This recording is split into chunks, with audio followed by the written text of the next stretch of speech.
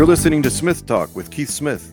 That would be me. Free-thinking American educator, bringing you conservative commentary and analysis on the news of the moment, along with life advice and random facts. Currently, I teach civics and economics to high school seniors. I am a U.S. military veteran, active duty Air Force, Army National Guard, and Air Force Reserve. Thanks for listening.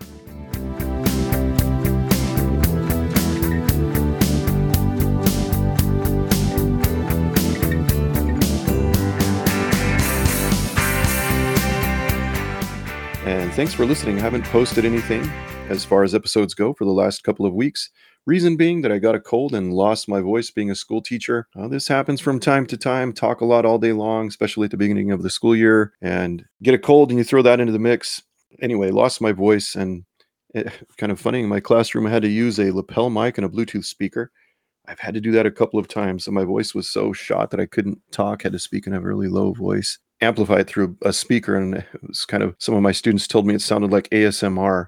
Anyhow, I'm going to give it a shot today. I have some things that I really have been wanting to talk about for some time, and we'll start it out here. I have a story for you.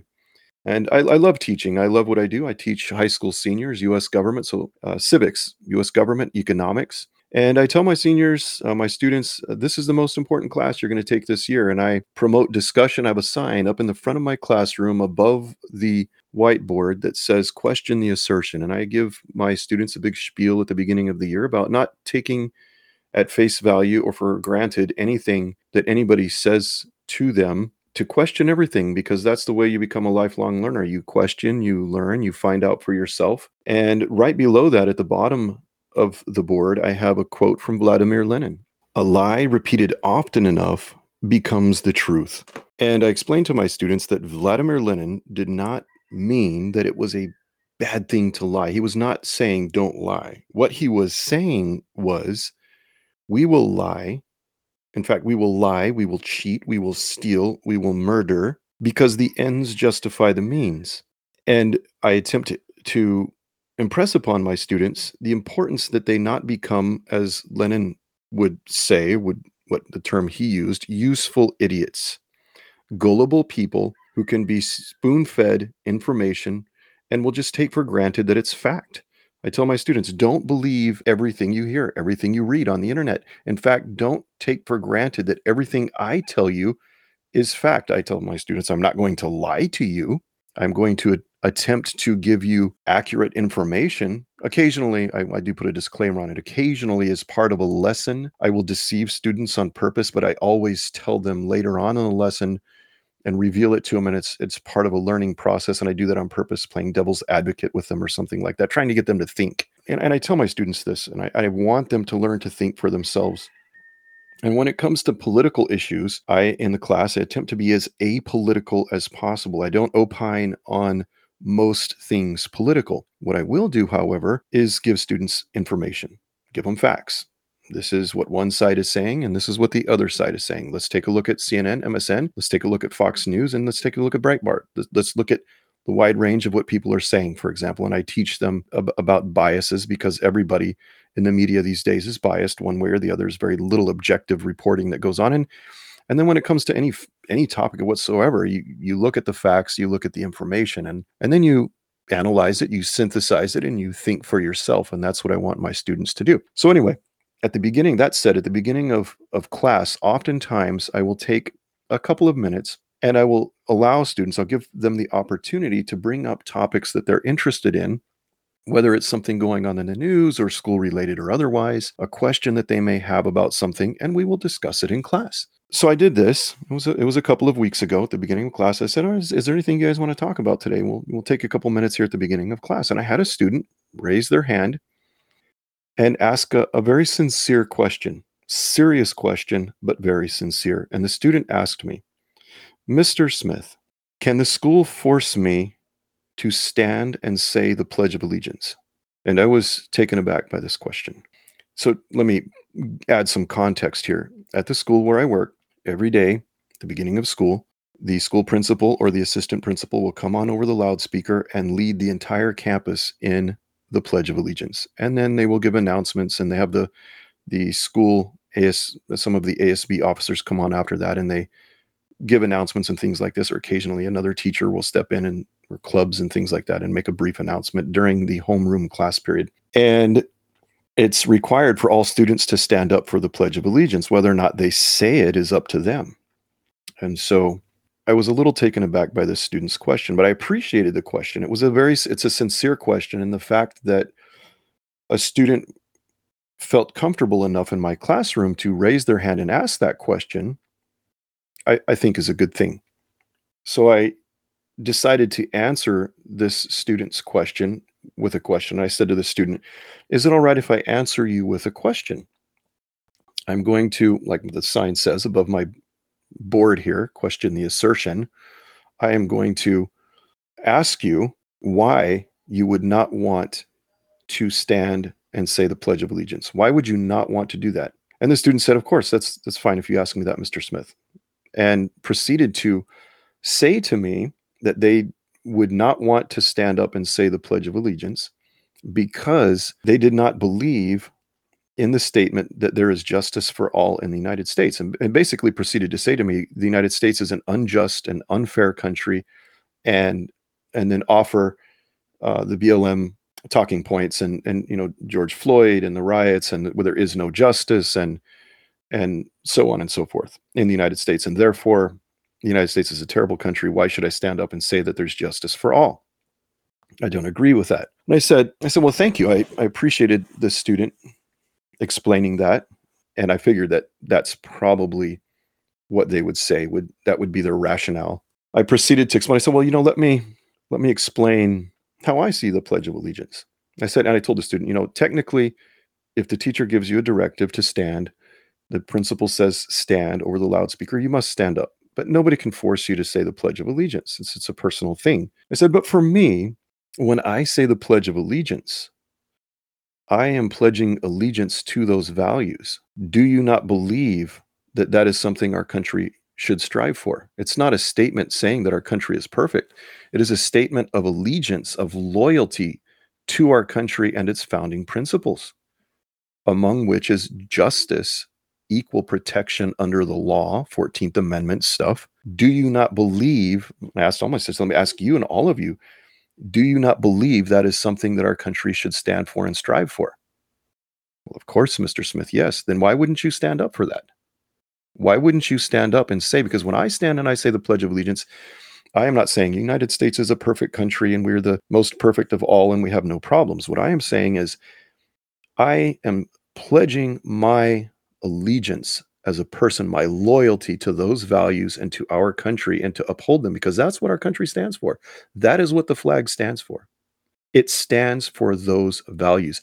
Again, country is not perfect, but it stands for those values. And I am going to do everything in my power. And I'm trying to do it as a teacher. I feel that I make a difference. I feel I help our country become a better place by teaching young people civics. I'm going to do everything in my power to make those ideals a constant reality as much as possible in our country. Would you not want to stand for that? Why would you not want to stand for that? That's the way I see it.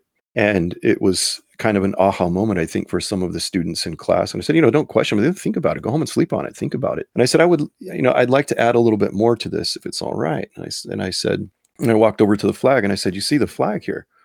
And in the front of my classroom next to the board, I have a large American flag, 3x5, up in the top corner next to the board in the front of the room. And that's the flag that when we say the Pledge of Allegiance every day, I put it up every year. I have it up there in that part of my classroom. So I pointed at the flag and I said, to me, if somebody were to sit down during the Pledge of Allegiance or during the national anthem, sit down or not stand or be disrespectful, to me is kind of a slap in the face. It's not kind of, it is a slap in the face. It is very offensive to me. It offends me when people do that. Nevertheless, I would never take away their right to do so. I would not deprive somebody, would not say, no, you can't sit down during the national anthem. Although I do think the NFL should have the right to fire somebody that does that. I mean, if that's part of your expectation as an employee, I mean, that's up to the NFL. But as an individual, I would not deprive somebody of that right. And I explained this to a student. I said, but it's a slap in the face to me. And anybody else who served who has served in the United States military, or who's a Gold Star family member, explain to them what a Gold Star family, somebody who has lost a member of their family in to military services and combat. Anybody who served over the last 20 years knows somebody who has either been injured terribly or wounded or given their life. Many, many, many of us know somebody. We've stood there at the graveside or at the funeral next to the flag draped casket. And to me, it's a slap in the face to people who served, and especially to their family members, to those who gave the last full measure of devotion. And I proceeded to explain to the students what the flag stands for, what it represents, the colors of the flag, the symbolism of the flag, and what that means. And my students had never heard that before.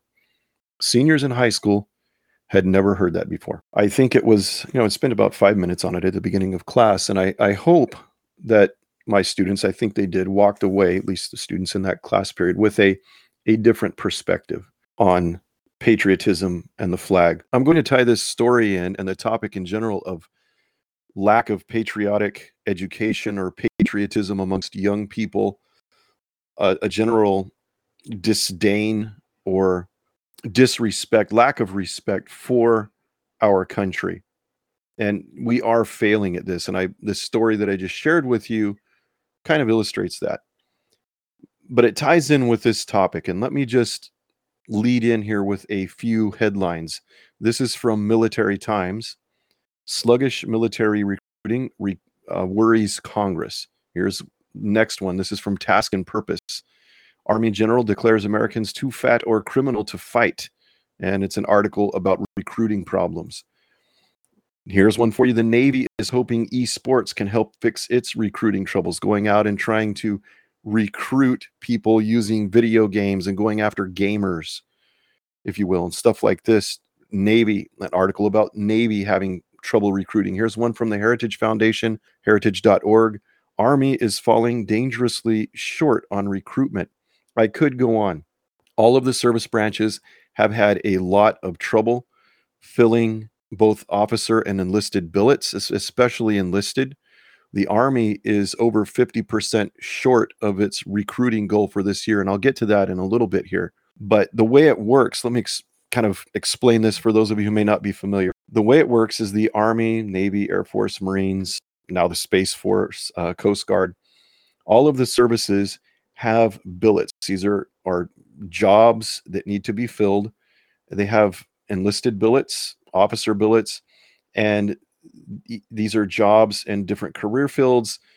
They know, based on past experience and needs of the mission, how many people they need to recruit every year to fill these billets and hopefully retain enough of them who are experienced as they move up in skill level. Let me give you for example. I served 4 years active duty in the Air Force in the military intelligence community as a cryptologic linguist. So when I went to enlist in the Air Force, I took the battery of tests that they give. It's called the ASVAB, the Armed Services Vocational Aptitude Battery, which tests a wide range of skills. And based on a potential recruit's scores on the ASVAB test, the services can determine what jobs they may be good for. And there are other tests that they can give. And so, for example, I took a test, I believe they still give it, called the DLAB, the Defense Language Aptitude Battery, which is a test that determines a person's capacity for learning a foreign language. So I scored high enough on that test to qualify to be a linguist. And they sent me to the Defense Language Institute at the Presidio of Monterey in beautiful Monterey, California. It's an Army post. I spent a little over a year there, and they taught me Russian. I took the Russian basic course, did quite well, graduated, one of the top in my class, gave the speech in Russian at our graduation and so forth. It was a great experience, great education I got, but I filled a billet in that career field. And at the end of my 4-year enlistment, they tried very much to entice me to re-enlist, but I decided I didn't want to. They offered a bonus. In fact, they offered $10,000 a year, more or less is what it worked out to, for every year that I would have re-enlisted. So if I would have re-enlisted for another 4-year hitch, it would have been a $40,000 bonus, with half of it paid up front and the rest of it divided into 8 or 4 different installments that I would have received over the next 4 years until I finished my enlistment. And these are the type of things that the military does to try to recruit and keep people. And also, when I enlisted, I also got a bonus for enlisting in a career field that was a high need career field. That is, it's difficult to find people qualified to go into that career field, and they want to keep people as they gain experience. And while I was in the service, and it's like this in all branches of the service, I had to work to attain certain skill levels, whether it's, think of it like apprentice, journeyman, and so forth, in the, take your pick of technical profession, like plumbers or electricians or things like this, very similar, until you become a master at your trade. And it works the same in the military. And so the military knows how many people they need to enlist every year to fill billets for people who are retiring, and then hopefully retain enough people who will stay in the service as they move up and fill the next. So everybody moves up, and you recruit somebody new, and you fill all the billets, and you hope that you're able to do that. Well, we are in a very, very dangerous situation right now. And I'm going to tell you, it is my opinion that Joe Biden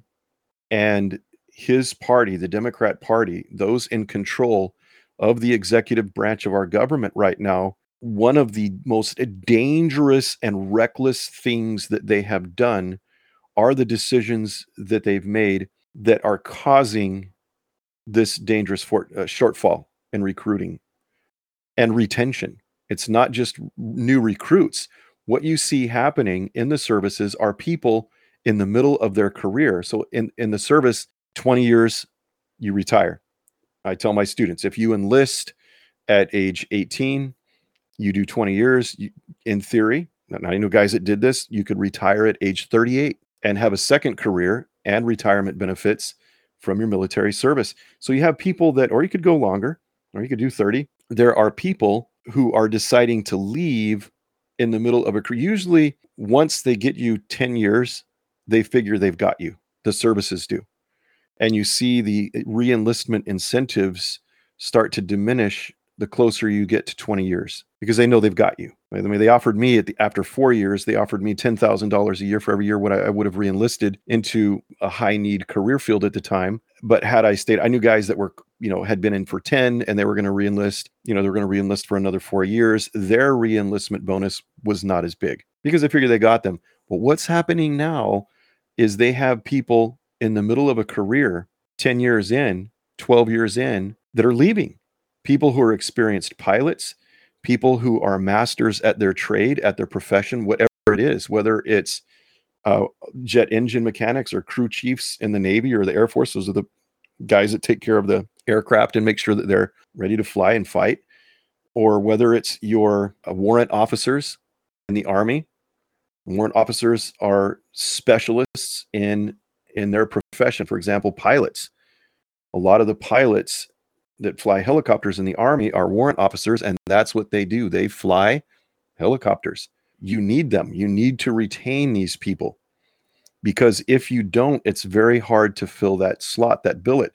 You can't go out and recruit somebody brand new and put them into a billet that is intended for somebody who is a master at their trade. And it's dangerous to take somebody who's not ready and promote them to that position prematurely. And we see in the services a mass exodus of experience. And quite frankly, a lot of these people are being driven out of the service because of what is happening in all branches of the service. I'd like to read a little article here for you. This is from Deseret.com. This is the Deseret News, a newspaper out of the Rocky Mountain Front in Utah, I believe Salt Lake City. And this is by Suzanne Bates. Military recruitment numbers are down. Are woke politics to blame? I read on here. The Army, Air Force, and Navy have struggled to meet their goals this year, while some conservatives say that the military has turned its back on its largest pool of recruits. The military is struggling to find recruits to fill its ranks.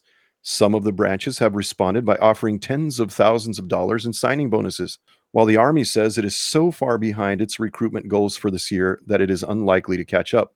The lingering question is, why aren't people signing up? While the official reasons given by the military, including fewer face-to-face recruitments during the pandemic, fewer young people who meet the physical fitness standards or physical standards for enlistment, likely play a role, some say it's because the military is too, quote, woke, turning off its normal constituency of young conservative recruits.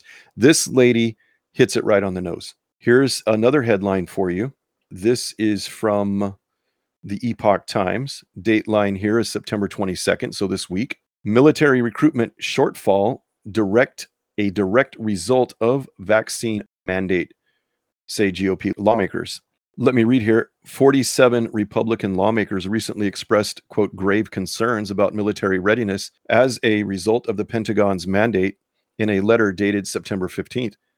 The Epoch Times spoke to 4 of the lawmakers who signed the letter, which called on the Secretary of Defense, Lloyd Austin, and the Department of Defense to withdraw its COVID-19 vaccine mandate for service members. As a result of the vaccine mandate, 8% of the Army's approximately 1 million soldiers face expulsion, the letter stated. Let me pause right there. 8% doesn't sound like a lot. Is a million soldiers 8%? That is significant. That is a significant number. The Army doesn't go out and recruit people. It's very difficult to recruit somebody, like I said, that is a journeyman or a master at their particular skill set in the service.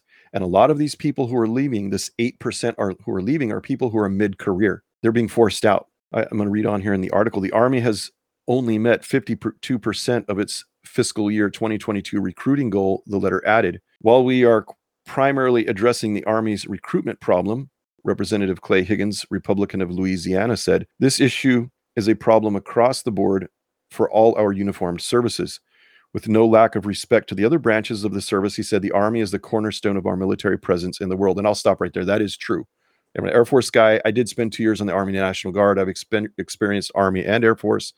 I spent another 3 years after that in the Air Force Reserve, for a total of 9 years active in reserve service. But the Army is the largest branch of the service. They have the most postings around the world, Europe, Asia, different places, and all across the 50 states and U.S. territories. So he's right about that. Higgins, I'm going to read on here. Higgins and other GOP lawmakers agreed that the Army's failure to reach its recruiting goal is directly related to the military's vaccine mandate that was put into effect by Austin in August of 2021. This is clearly the case because 40% of men aged 18 to 24 have not taken the vaccine, Higgins explained. So in general, outside of the service, 40% of young men have opted not to take the vaccine. Representative Pete Stauber, Republican of Minnesota, emphasized that the mandate clearly disincentivizes 40% of recruits. Representative Mike Johnson, Republican of Louisiana, noted that in the Southeast, the southern United States, the South we would call it, which is the area which has the most enlisted persons, that number is over 50%, as in more than 50% of the young men aged 18 to 24 in the southeastern United States have opted not to be vaccinated for COVID. A large number of recruits, a disproportionately large number or larger number of young men from the South, the southeastern United States, enlist in military service. And I saw that when I was in the service. We have a lot of our Army posts are in the South. Of course, they're spread out across, and Air Force too, in the South. And then in back east along the coast, we've got Marine Corps, right, and Navy, got Norfolk. But a lot of young men from the Southeast historically, traditionally go into the service. And this 50% drop or shortfall when it comes to enlisted recruiting, there, I think, definitely could be a correlation between this vaccine mandate policy and Army recruiting and other recruiting into the other services. So these are some examples, but it's not just that. It's not just COVID. This is a problem, and I've been tracking this for a while. I've been watching it for a while, very frustrated. I've read a lot of stuff, and a lot of veterans, not just me, there are a lot of veterans. I'm a member of the American Legion. Those old guys get together and they start talking. I'm one of the youngest ones, I guess, in our group. They start talking, and people are justifiably concerned and upset. People who are veterans of military service. I do this every year. I ask my students, what are your plans after high school? And I will always ask the question by raise of hands, how many of you are considering or would consider military as a post-secondary option? And 10 years ago, 15 years ago, when I first got into teaching, anywhere from 25 to 30% of the class, mainly boys, but a few girls, would raise their hand and say that they would be interested in exploring that as an option. Sometimes I'd get up to close to half of them and say, yeah, sure, I'll listen to it. I would seriously consider that as an option. That number has it's steadily diminished. I asked that question this last week in my classes, and I teach seniors. I've mentioned that already. All of my students are seniors in high school. And I asked the question, about 1-2% of my students raised their hand and said that they would consider military service as an option after graduation. And that ties back in with my original point here, with the story I told with patriotic education. And there is a general disdain for military service.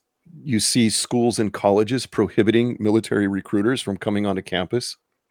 When I have military recruiters come in and present in my class, every year I invite, usually it's the Army and the Marines that come in and present to the seniors. Whether they're interested or not, I have them present and say their piece to the seniors. Every year I have a couple of students, at least one, whose parent has signed a form. It's or not a lot. When they do the enrollment packet, one of the questions is can a recruiter talk to your student, a military recruiter? And there's their parents that say no, don't want them talking to my kid. Keep them away from them. And so those students have to go somewhere else, go sit in a library or something and do another assignment while the recruiter's in my classroom. This Deseret News article about wokeism and its effect, the vaccine mandate is just one. Let me give you this headline, and this is from Fox News. Headline also from yesterday, Air Force, and this was a big one. You've probably heard about it already. Air Force Academy diversity training tells cadets to use words that include all genders and to drop mom and dad. This was a diversity and inclusion, or DEI, diversity, equity, inclusion presentation that was done at the United States Air Force Academy in Colorado Springs, Colorado. This is the type of thing, along with the COVID mandates, that is turning off. And by the way, I'll interject here. I failed to mention this. Most of the people, at least when I was in the service, politically speaking, most of the people that I served with, if not all of them, vast majority, were very, very conservative or center right. You're out in the field or you're doing your job, you talk with your colleagues and you talk with them. In fact, they become like your family. The military becomes your family when you're away from home and you're gone, and that's your family, and they're your coworkers, and you're hanging out together, and off duty or outside, you talk about these things. And generally speaking, very conservative. When in the year 2000, that's why Al Gore went to court to try to get all of those military ballots not counted in the Florida election. And they were absentee ballots from military members over the seas, because he knew that probably 70% at least of those ballots that came from the military overseas, or probably more, in the year 2000 were going to go for George W. Bush, not for him. And he went to court to try to get them not counted because they arrived late, and no fault to those who cast the vote overseas. Just making the point there. And so when they see things, when conservatives, young conservatives, or their parents see things like this, it's cause for concern. I mean, do you really want to affiliate yourself with this organization if it's going to go woke? And some of the things that they said in this Air Force presentation are absolutely they're beyond ridiculous and idiotic. They're scary. I'll read here one of the quotes here. It's got one of the slides. It says, some families are headed by single parents, grandparents, foster parents, two moms, two dads. Consider using parent or caregiver instead of mom and dad. Seriously, who's going to ditch mom or dad? The presentation further states, use words that include all genders, folks, or y'all, instead of guys.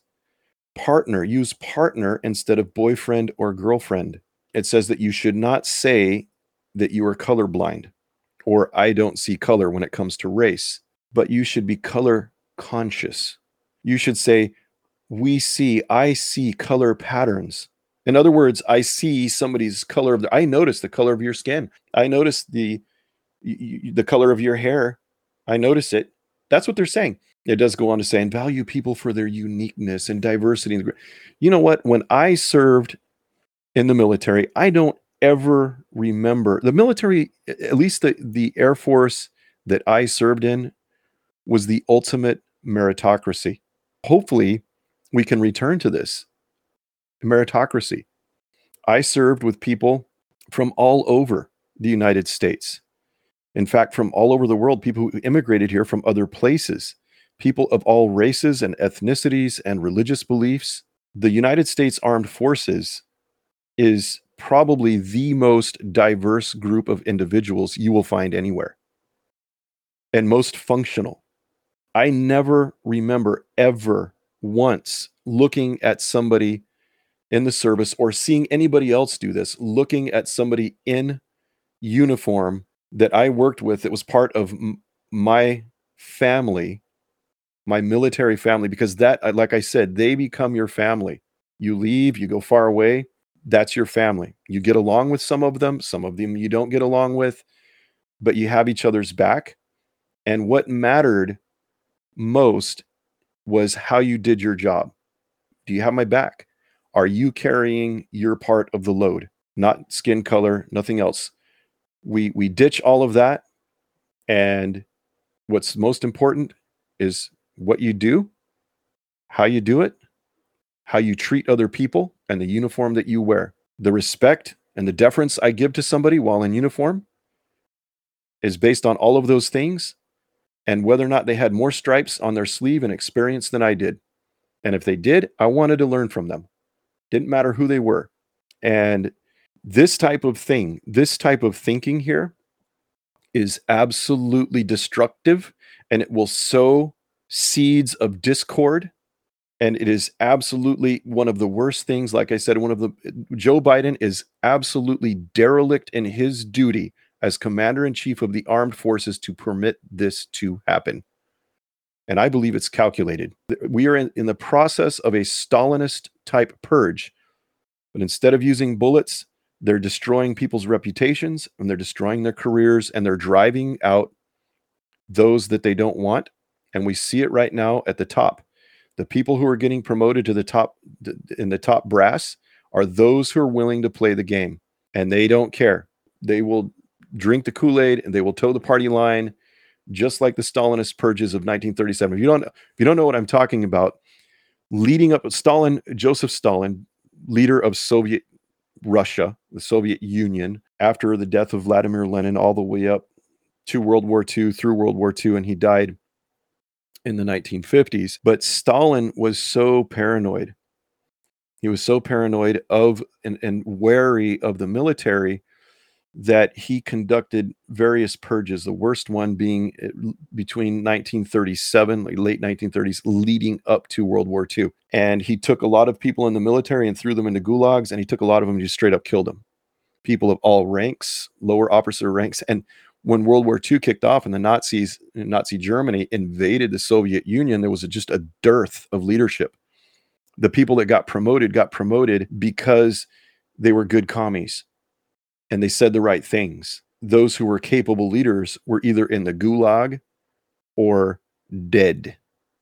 And Stalin had to go pull a bunch of guys out of the gulag and put them back into uniform to fight the war. Marshal Rokossovsky had steel teeth because he was one of the Soviet marshals and the leader of the Soviet armies. And he had steel teeth because in the gulag, he got all of his teeth knocked out. KGB left him toothless. So what we are seeing right now is a Stalinesque purge of the United States Armed Forces. This is a dangerous thing. While our enemies prepare for war, China right now is preparing for open conflict with the United States of America and our allies. China has aims on Greater Asia. just as Japan did in the 1930s. They want to control Asia. They want to control access to resources in Asia and access to resources in other parts of the world. That's what their Belt and Roads Initiative is all about. And while they're doing that, while they're preparing for war, this is what we're doing.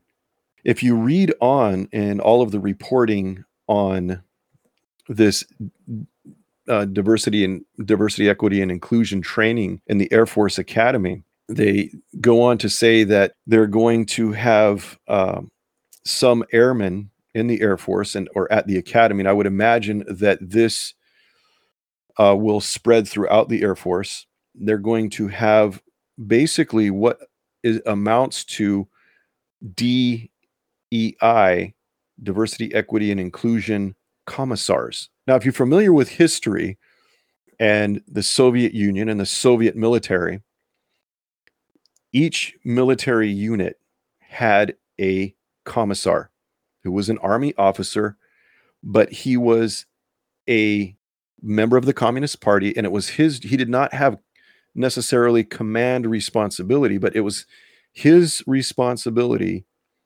to make sure that the unit, whatever unit he was attached to, functioned according to Communist Party dogma.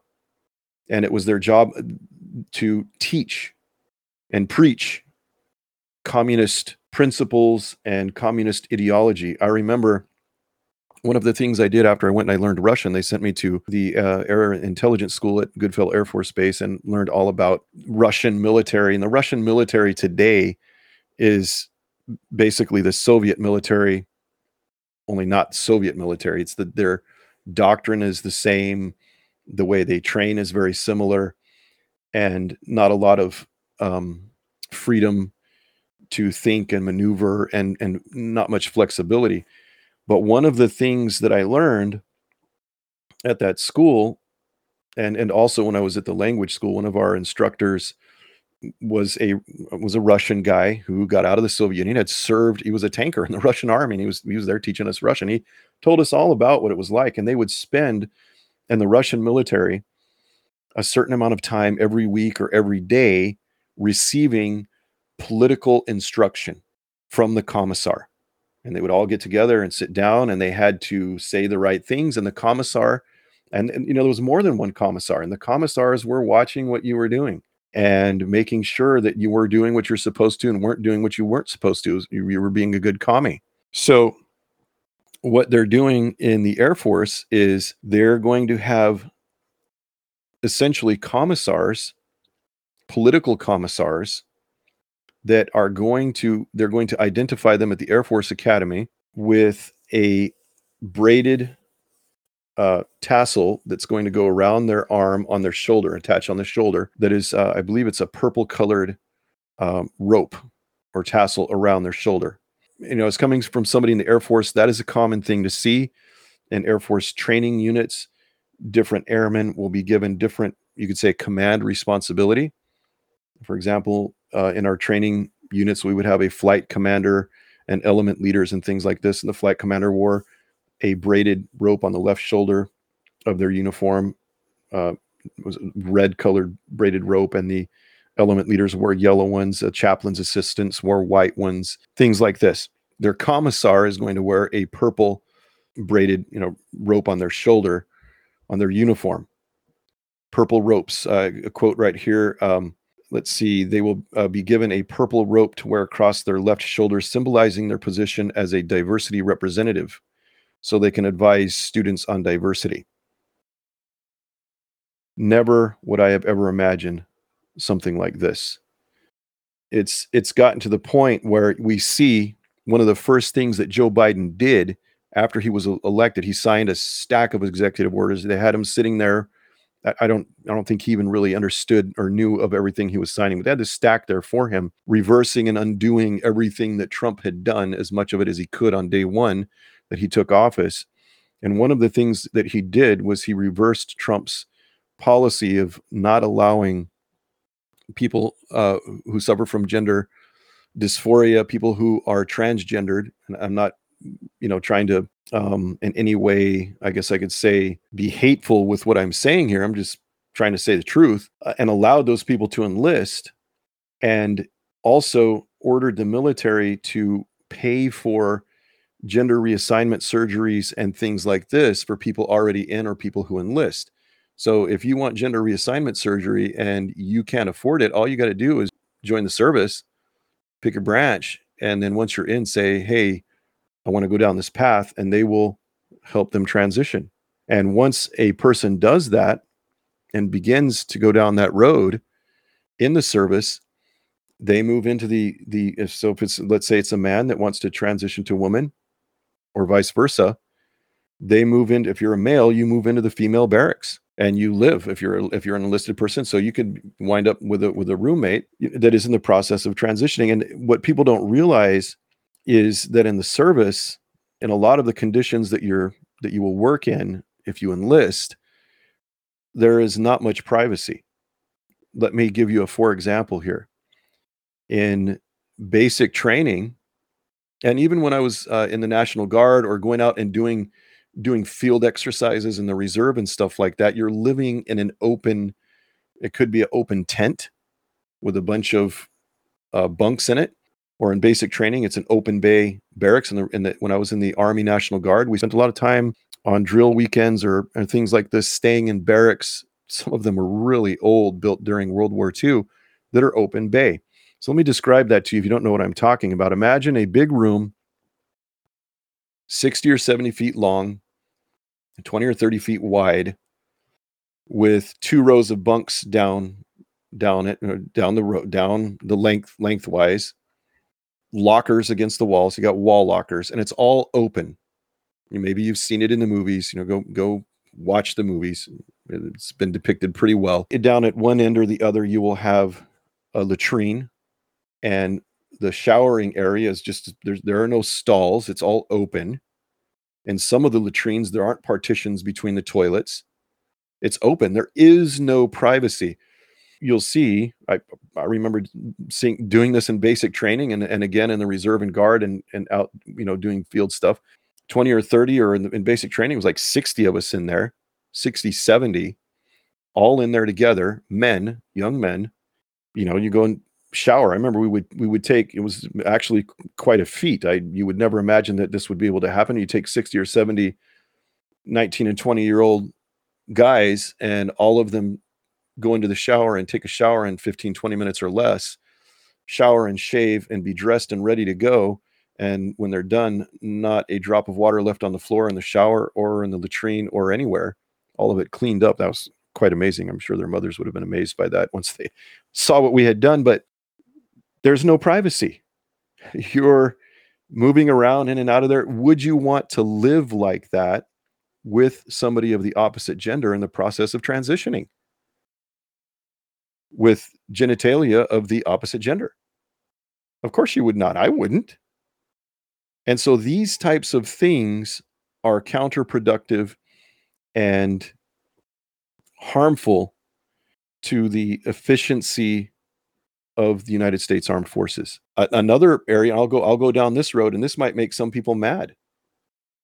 One of the things that Biden did is he opened up combat arms professions. Our services have done this, opened up combat arms professions to females. Combat arms professions are career fields where you have the possibility of entering into direct combat with the enemy. For example, infantry or armor, something like this in the Army or the Marine Corps. Historically, we did not do that. And they went down this road, and they did it anyway in the name of equity and inclusion, even though, for example, the Marine Corps commissioned a study, and their study showed that infantry units that were co-ed, male, female, way underperformed all male units at the same tasks. The all male units were more effective and more efficient, carry more weight, move faster, things like this, go farther in a shorter period of time, all of these types of things. In spite of those studies and that evidence, the Marine Corps decided to go down the road of co-ed infantry. They opened up combat arms to females, to infantry to females. The Army has gone and changed their physical fitness standards, their PT standards, physical training standards, in an effort to enable females to enter combat arms career fields. Here's a headline for you right here. And this is from August last month. This is from Army Times. The Army is working on a tactical bra. I mean, of all the things that we could be spending time and money and working on. So these types of things are what are hurting recruiting, that are causing young men, a lot of them conservative, to think twice about enlisting. Vax mandate's a big one. I think without that, they would still be down, but maybe not quite as bad as they are right now. But nobody wants to belong to the service. Nobody, like, look at Joe Biden. He's the commander in chief. The guy can't remember where he's at half the time. Who wants that guy to be your leader? Who wants him to be your leader? You see him give the speech, the Dark Brandon speech up in front of the, he looks like Adolf Hitler up there, Joseph Stalin, and he's got he puts the Marines back there behind him. What Marine, not me, if I was in the service, I would not want to be that guy standing back there behind him, getting used as a political tool, as a pawn. Look what he did in Afghanistan. He hung our guys out to dry. It's a very sad thing, and it's a dangerous thing, and it is an indictment of wokeism, of liberal, leftist, Marxist infection in the armed services. Leftism, liberalism, Joe Biden, the Democrats, they destroy everything they touch. They are in the process of destroying our economy. They've destroyed our border security. And they are in the process of destroying our national security when it comes to the defense of this nation. And Joe Biden is derelict in his duty as Commander-in-Chief of the United States of America. The United States Armed Forces exists for one reason, and that is to fight and win our nation's wars. And if you simplify it even more than that, let's take it a step further.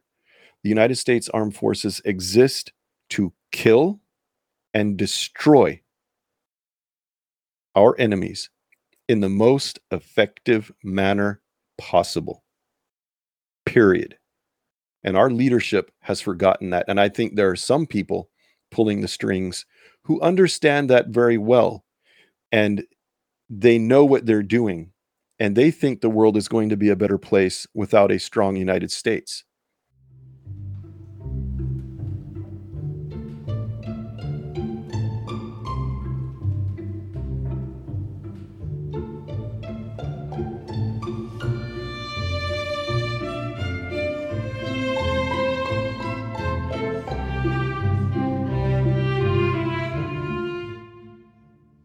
Check out Year of the Rooster, first 72 hours on Amazon.com. It's available in Kindle format for $2.99 or for free if you have Kindle Unlimited, $7.99 paperback version. Year of the Rooster is a novel of historical fiction about war between the United States and China. Far-fetched?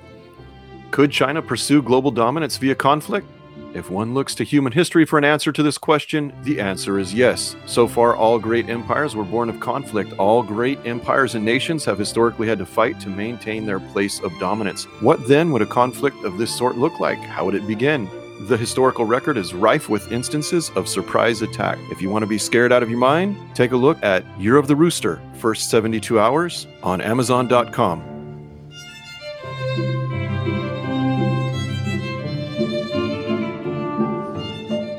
This last week, September 14th to the 16th anyway, the Family Research Council, if you're familiar with that organization, held its second annual Pray, Vote, Stand Summit.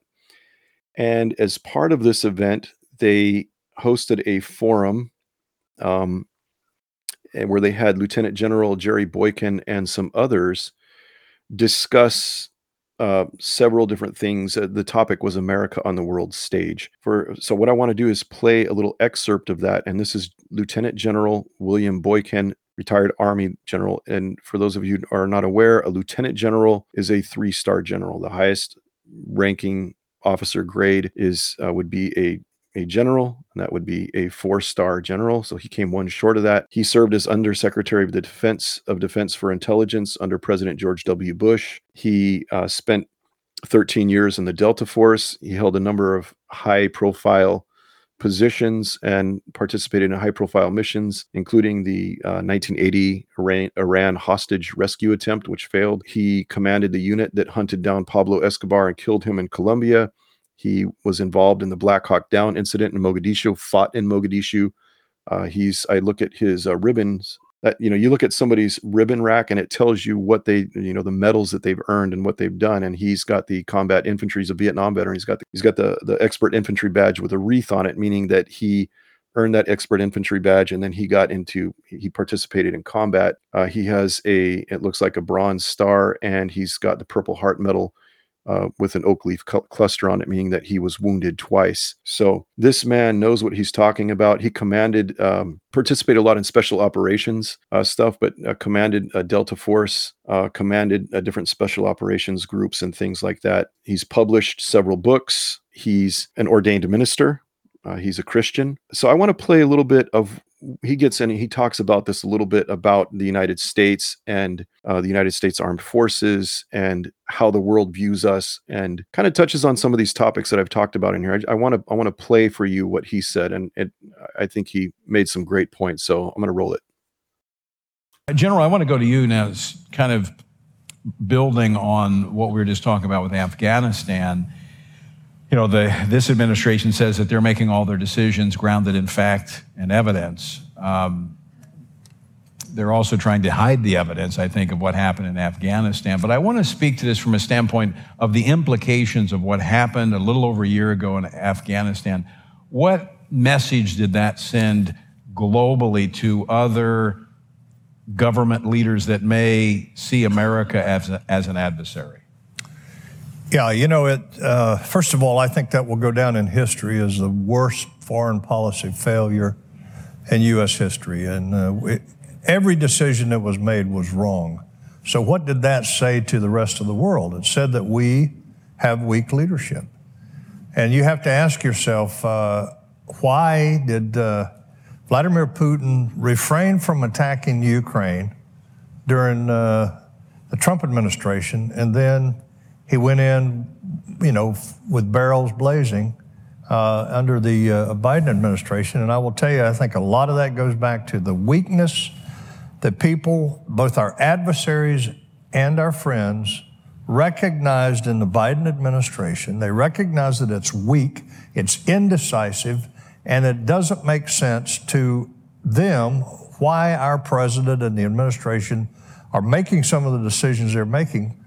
And it's not just getting out of Afghanistan. You've got to look at the Paris Climate Change Treaty. You've got to look at going back into the JCPOA with Iran. What's the value to the United States, and what's the value to our allies to put Iran on a pathway to nuclear warheads? And I think that we're going to continue to see the consequences of not only the pullout of Afghanistan, but the stupid decisions that have been made by the administration, one of which is, and I'll finish with this, our president shut down our pipeline and then turned around and went to the Saudis, which, by the way, look at the number of people on 9/11 that flew those airplanes that were Saudis. And we know they've been a major sponsor of terrorism. But he goes to the Saudis, he goes to the Russians, he goes to others and says, we really need oil. Would you pump us some oil? Does that make sense to anybody? It's the most foolish thing. They see that kind of decision-making, that kind of thought process, and they see us as being weak, and they see this as a time when they can take advantage of us. Before I turn to the impact this has had on our relationship with China, I think I got to ask a question that's probably on the minds of a lot of people. So what is driving our foreign policy decisions? Why is our military leaders in this administration making such fundamental errors in the way they're conducting our affairs overseas? Well, I know you're a Marine, but surely you're not asking me to think like Joe Biden.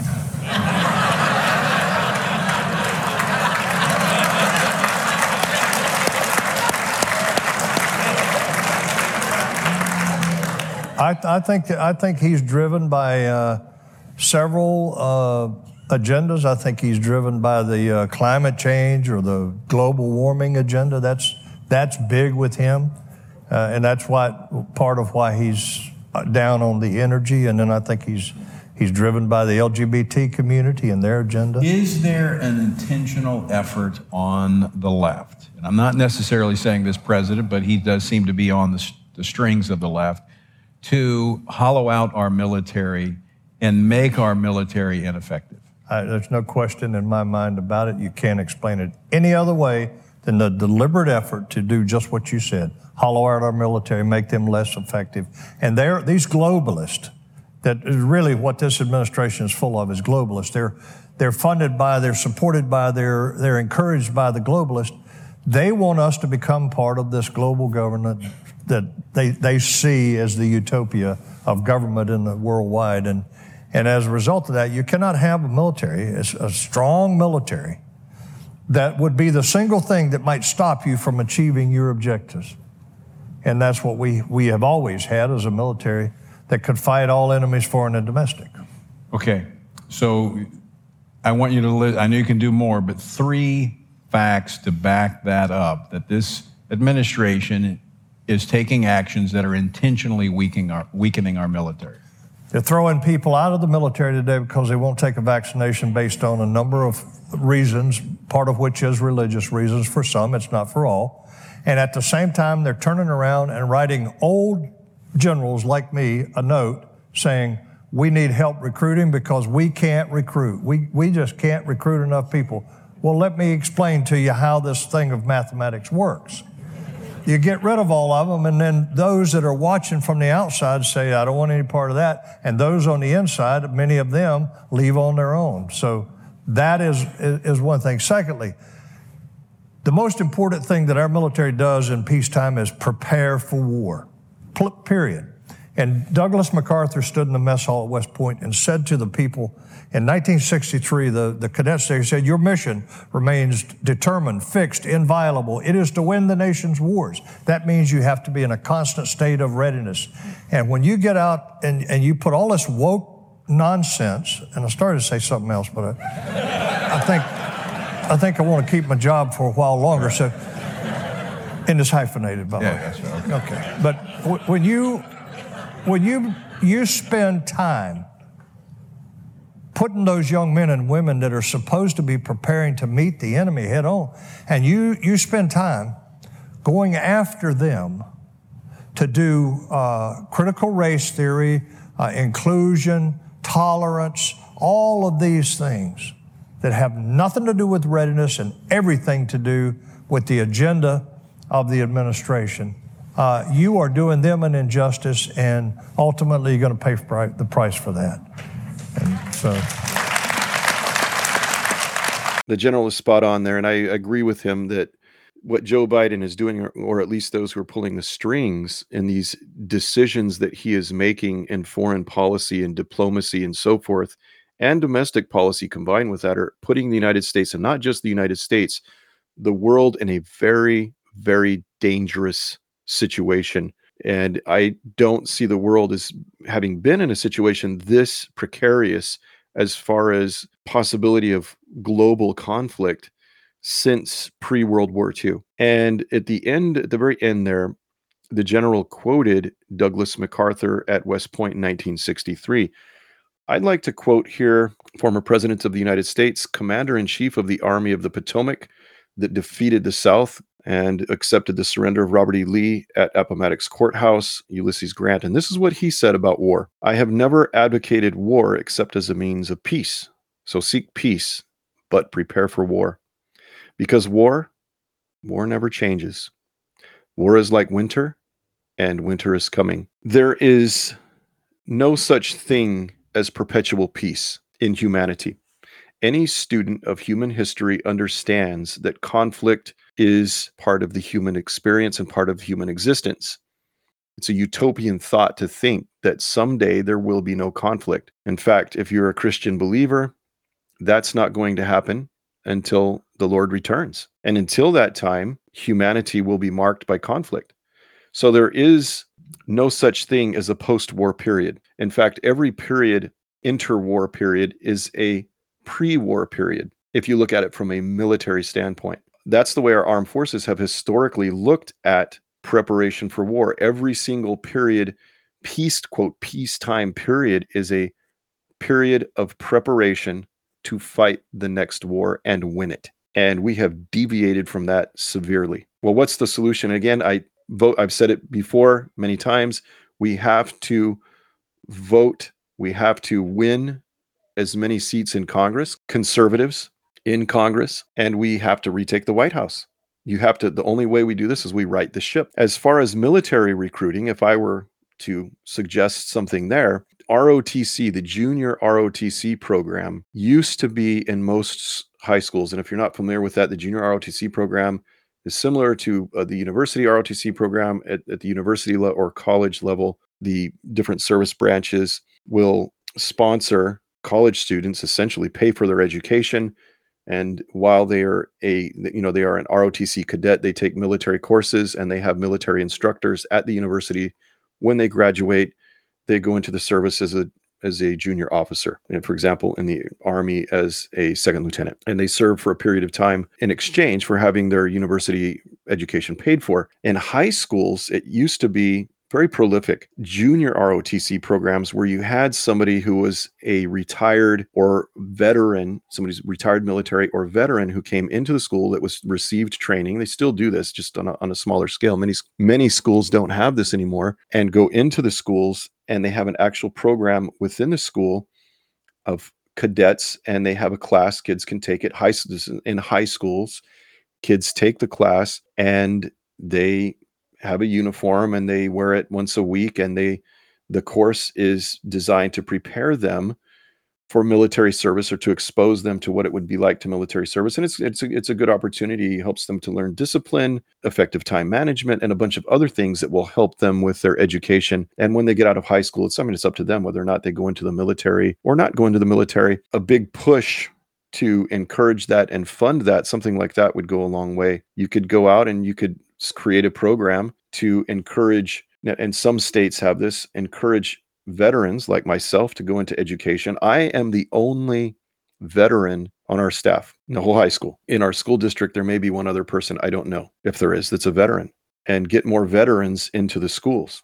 I've sat and I've listened. Every year I have the Army and I have the Marines. They're the two that will come and present to my students as seniors in high school. And I sit and I listen to their presentations, and holy cow, they could do a lot better. These guys have all gone to recruiting school, and they come stand in my classroom and bore people to death for 45 minutes and then leave. Well, they do that to each class period. They talk for half an hour, 40 minutes or whatever. They'll get attention from some of the kids, and maybe they'll get, some that take interest, but they could do a whole lot better.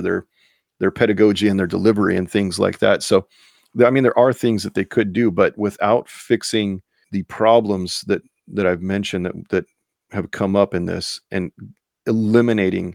exercising completely all wokeness from the armed forces, it's not going to get better. Anyway, that's all I've got for today in this episode, and hope you enjoyed it.